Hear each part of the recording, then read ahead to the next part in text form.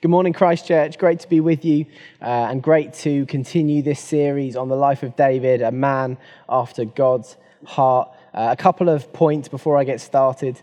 Firstly, for the eagle-eyed viewers amongst you, you might realise that we have a brand new camera, which is a little bit crisper in definition, so hopefully you're enjoying that at home. The second thing is, when I agreed to do this sermon, I didn't really expect it to be recorded on the hottest day of the year. So as I get increasingly sweaty during this sermon, hopefully you'll be able to see that in, as I say, brand spanking HD.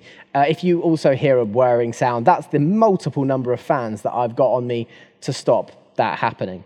So great to be with you and hope you enjoy that part of the sermon. So leading up to this point in the series, we've had some amazing stories of David's life. We've seen incredible things that God has done through him and the ways that God has used him. But today we're going to talk a little bit about a time when David royally mucks up, no pun intended. And now we've all mucked up. None of us are perfect. My fiancée, Catherine, I'm sure will be the first to admit I'm not perfect. And sometimes we have stories of our lives where we're embarrassed, where we don't want to look back at them because we're ashamed of them. And one of the sort of worst times of my life in sort of a story like that, it takes place on a Sunday morning when I was singing in a worship band. And we were singing Amazing Grace. It was all really lovely. And I felt God say, we should go into the Chris Tomlin chorus that goes, I've forgotten how it goes. My chains are gone, I've been set free. That's the one. And so I said to the worship leader, Mel, I think we should go into this song. And she went, okay, that's fine, go for it. And I went for it, and I didn't realize that it was completely the wrong key for me to sing in. It was incredibly high, and my voice cracked, it fell. It was incredibly embarrassing for me. And the shame that I felt as 100 to 200 people looked at me at that point was huge. And I held it together until we finished the set and I walked out of the room. And if I'm honest, I cried a bit after that. But these shameful experiences in our lives, they build memories and they're key pivotal points in our lives. And that is the same for King David. This is a seesaw point in David's life. The writer of 1 and 2 Samuel has purposefully taken time building up David as this prophet, priest, and kingly figure, this uniter of nations, protector of people, an honorer and worshipper of God. So it's all the more heartbreaking when we find out that he is flawed and lustful and murderous. And the Bible isn't shy about showing the people that God chooses are flawed, that they are sinful people. As you can see, Noah was drunk, Abraham was too old, Jacob was a liar, Joseph was abused, Moses was a stuttering criminal. All of these people had flaws in themselves that meant that actually they weren't the people that, if you looked, often God should choose. They had embarrassing parts, embarrassing secrets in their past. But God uses them mightily. And that is the same for King David. God uses sinful people like you and like me. But this part of David's life speaks to us of the tempting nature of the flesh, the fallibility of leaders, and how even a man after God's own heart can be tempted to rebel by the sin that so easily entangles. But it also speaks of how God reacts to sin. And it also points to some principles that the church is called to use when it comes to sin in the body of Christ. I just want to go through this passage and unpack some of the themes that I think are highlighted by the author, and then chat a bit about how that relates to us. This isn't an easy passage to grapple with. I completely appreciate this. This isn't a fridge magnet passage which you want to highlight and put on your fridge. But it is important because it shows the reality of David's life. So let's start with 2 Samuel 11 and starting at verse 1 and 2. In the spring of the year, the time when kings go out to battle, David sent Joab and his servants with him and all Israel. And they ravaged the Ammonites and besieged Rabbah. But David remained at Jerusalem. I want to stop there, as the first point I want to make comes in the first 2 verses of this passage. The Bible is this great story, and the author of 1 and 2 Samuel writes in a particular way to make sure that we're aware of major points thematically. And here it is spelled out for us in the first 2 verses. At the time of the year when kings go off to war, David doesn't. David is in the wrong place. Even in 1 and 2 Chronicles, where it doesn't even mention about David's sin, it states that David stayed in Jerusalem, as it makes a statement about where his heart and his character are at. David should never have been on the roof of his house. He should never have looked out, and he would never have seen a beautiful naked woman. He should have been out there leading the charge with his men. But David, it seems, has become complacent. Gone was the eager, holy warrior, replaced with a king who is misaligned with the role and character that God has been growing in him. A king who maybe believed he was above the wars that his subjects fought on his behalf. A king who desired much and got much. And whether it was pride, gluttony, laziness, or something else that kept David from being where he was meant to be, that is all grounded in that misalignment, that he is spiritually complacent from where he should be. In 1 Samuel 8, we read of Samuel telling the Israelites the dangers of a king who takes. And this is who David has become at this point. He is one who takes.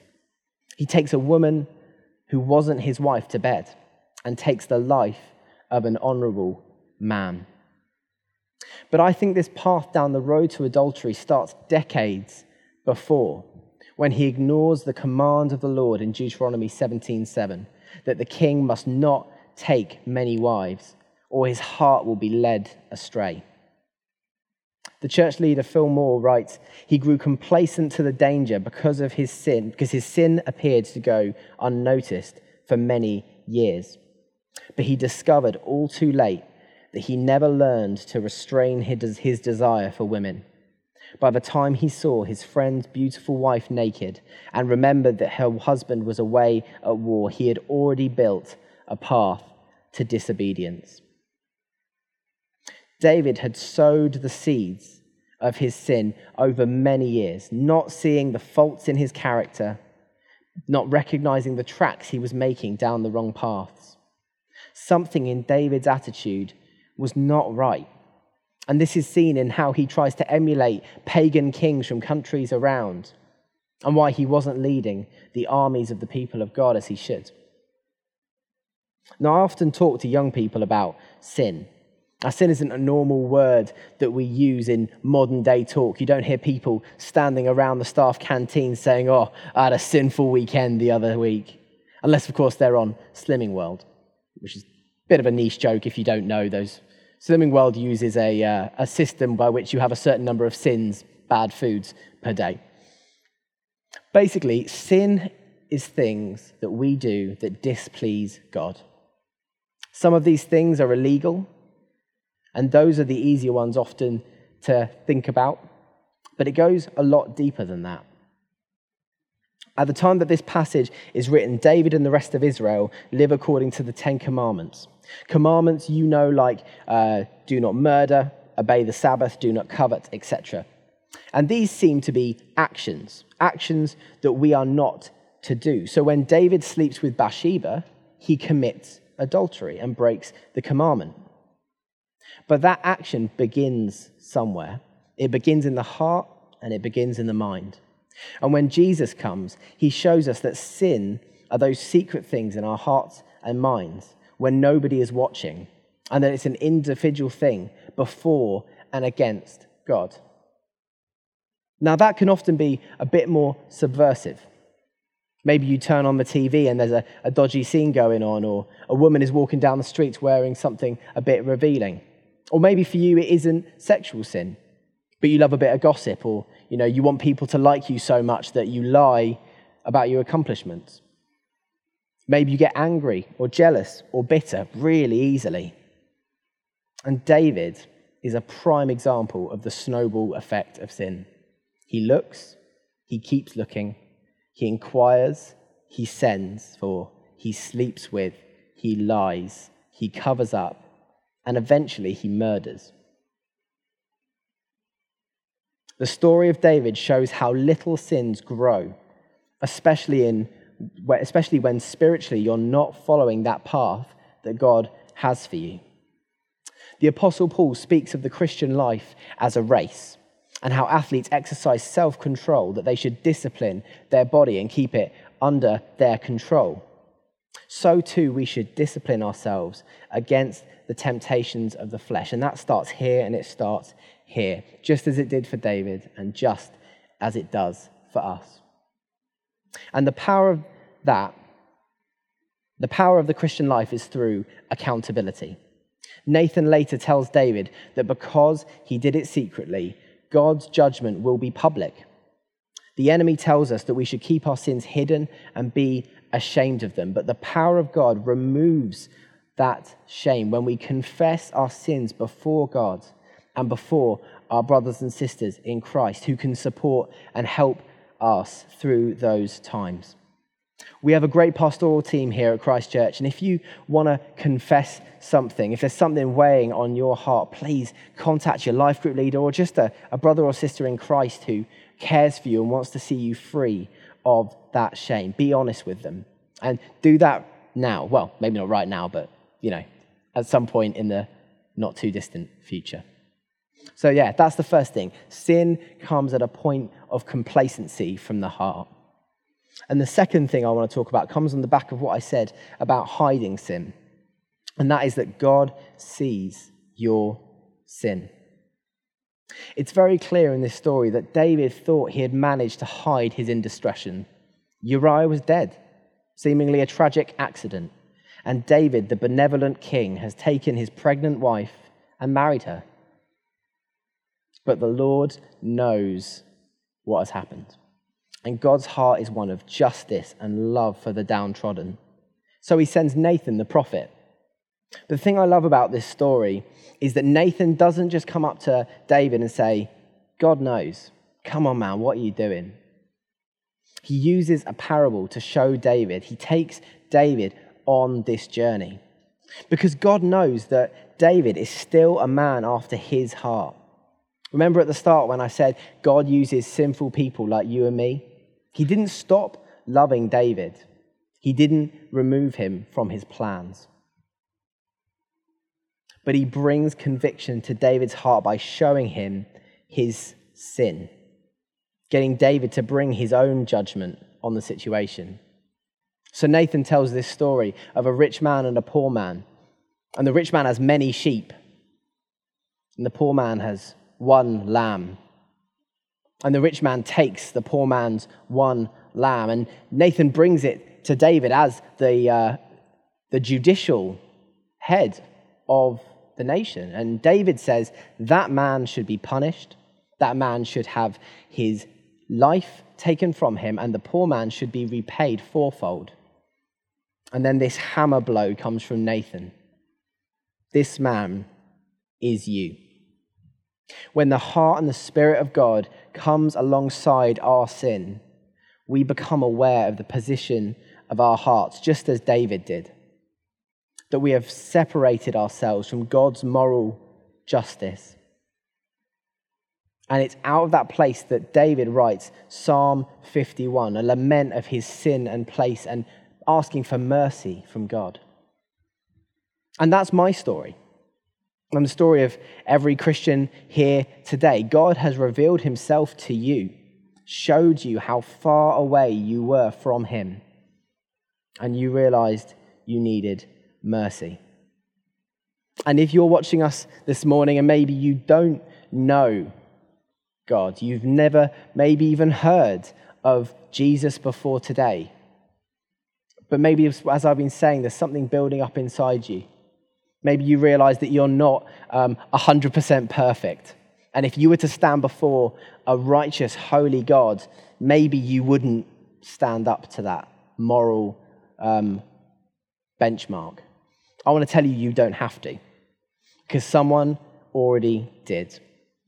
2,000 years ago, God came down and lived on earth as a man, lived a perfect life, and then died a perfect death on a cross, taking the punishment for all of the wrongdoing, all of the bad things that we have done, all that sin. And he says, have my righteousness. I've paid for it. I've paid for your sin. Not only does that happen, but God then adopts us into his family. So if that's you this morning, you can know God. And you can exchange your sin for his righteousness because he has paid for it already. If you're at a point of lament at your own sin, that's a great place to be. God loves you. He wants to meet with you. Please contact the church. We'd love to talk to you more about what it means to be a Christian, about what it means to be part of God's family. And this is where, that's the point I've just said about the place where you might be in. That's the place where David, the king of Israel, the king of promise in chapter 12, that's where we find him. And there is judgment from God in that situation because of David's sin. I'm not going to go into that this morning as I don't have time to do it justice. But God is a just God. And if you're grappling with this passage, don't worry, so am I. Not everything in this book makes sense to me. Not everything in this book sits easy with me. But I know the character of God. I see the character of God through these pages. I know that he's loving and just. And if anyone has a right over life, it's him. But back to David. Because God's actions to David are not ones of resentment or condemnation. He doesn't cast David out as he does Saul. He does say that David's children and house are going to bring war and conflict. But that isn't something that God brings from nowhere. That links back to David having multiple wives, multiple children, multiple heirs. It's a judgment of his own doing, like I said earlier. But God draws David back to himself. And we see that through David's actions of prayer and fasting and worship. Because that's the biggest heartbreaking truth about sin when you're a Christian. Sin is not condemnation from God. It's not you're out of the family. In his death and his resurrection, Christ has given us access to God, and our acceptance of that access gives us fullness in him, in our adoption as sons and daughters, co-heirs with Christ. But we also realize that we only see in part what we shall one day see in full. And even though in the spiritual realm we have all of those things, sin hinders us from that fullness that we see in this current age. Whether that be in our mindset, in our closedness towards God's love. God says, you're forgiven. Come to me. You can set the past down at the cross. It's us who say, but. And maybe you've been saying that your whole Christian life, letting your sin get in the way. Let me tell you, God knows how sinful you are, better than you do. God knows that we are sinful, fallen people. But he also doesn't want us to stay that way. Because through the cross, Christ has died and taken away that judgment that was rightfully ours. And through the Holy Spirit, we are sanctified day after day as we choose to live in the power we have been given. And that's God's plan. Right from Genesis 3. Now, I love the Bible for many reasons, but here's just a couple to close from this story. David was a man after God's own heart. He is also fallen and sinful, just as we were before Christ saved us. One of the main reasons why the Bible speaks of David as it does is it shows us that sin is dangerous and leads to pain, heartache, and suffering. But also that alongside humility, obedience, purity, and passion for his name, God prizes heartfelt repentance brought in short account and relationship to him. Secondly, is how the failings of David only go to show the majesty of Christ. The Bible is this great unfolding narrative brought together by the Spirit of God and the pens of man, uses human fallibility to point towards the goodness of God. We've said before that David is a type of Christ. He points towards Christ. David bears the scars of his own sin, as we'll find out over the next coming weeks, whereas Christ bears the scars of all other people's sins. David is an illusion of what Christ will be, but where David is still fallen and sinful and ultimately can't even save himself, Christ is holy and the true and complete picture. David is the king who, through his laziness, didn't fulfill his duty and through pride claims a victory that wasn't his to claim, as we read later. Christ is the king who fulfills the heart of God in laying down his life for his people, and in humility gives us and credits us with the victory that he alone has won. Going back to my shameful story of singing, I had reconciliation of my hurt and my shame through the worship leader that I was speaking about, Mel. We chatted about it afterwards, and I was brought to a place of reconciliation. I remember she gave me a big hug and she said, "You were so brave going for that. Even though it was embarrassing, you stepped out and God loves you." And as a church, it's our role to come alongside those who are struggling with shame and bring God's love and sometimes conviction so that we can all walk in the freedom that God has for us. Let me just pray for us. Yeah, Heavenly Father, thank you so much that you are a loving God. Lord, thank you, you know us deeper than we can even know ourselves. Lord, you know our failings, you know our sin and our shame. But Lord, thank you that you didn't leave us in that place. You sent your Son, Jesus, to die for us, to take all of that sin and that shame, to break the power of death. And Holy Spirit, thank you that you help us every day to live in a way that is more Christ-like. Lord, thank you for this time we've had together, and bless your people through this week. Amen.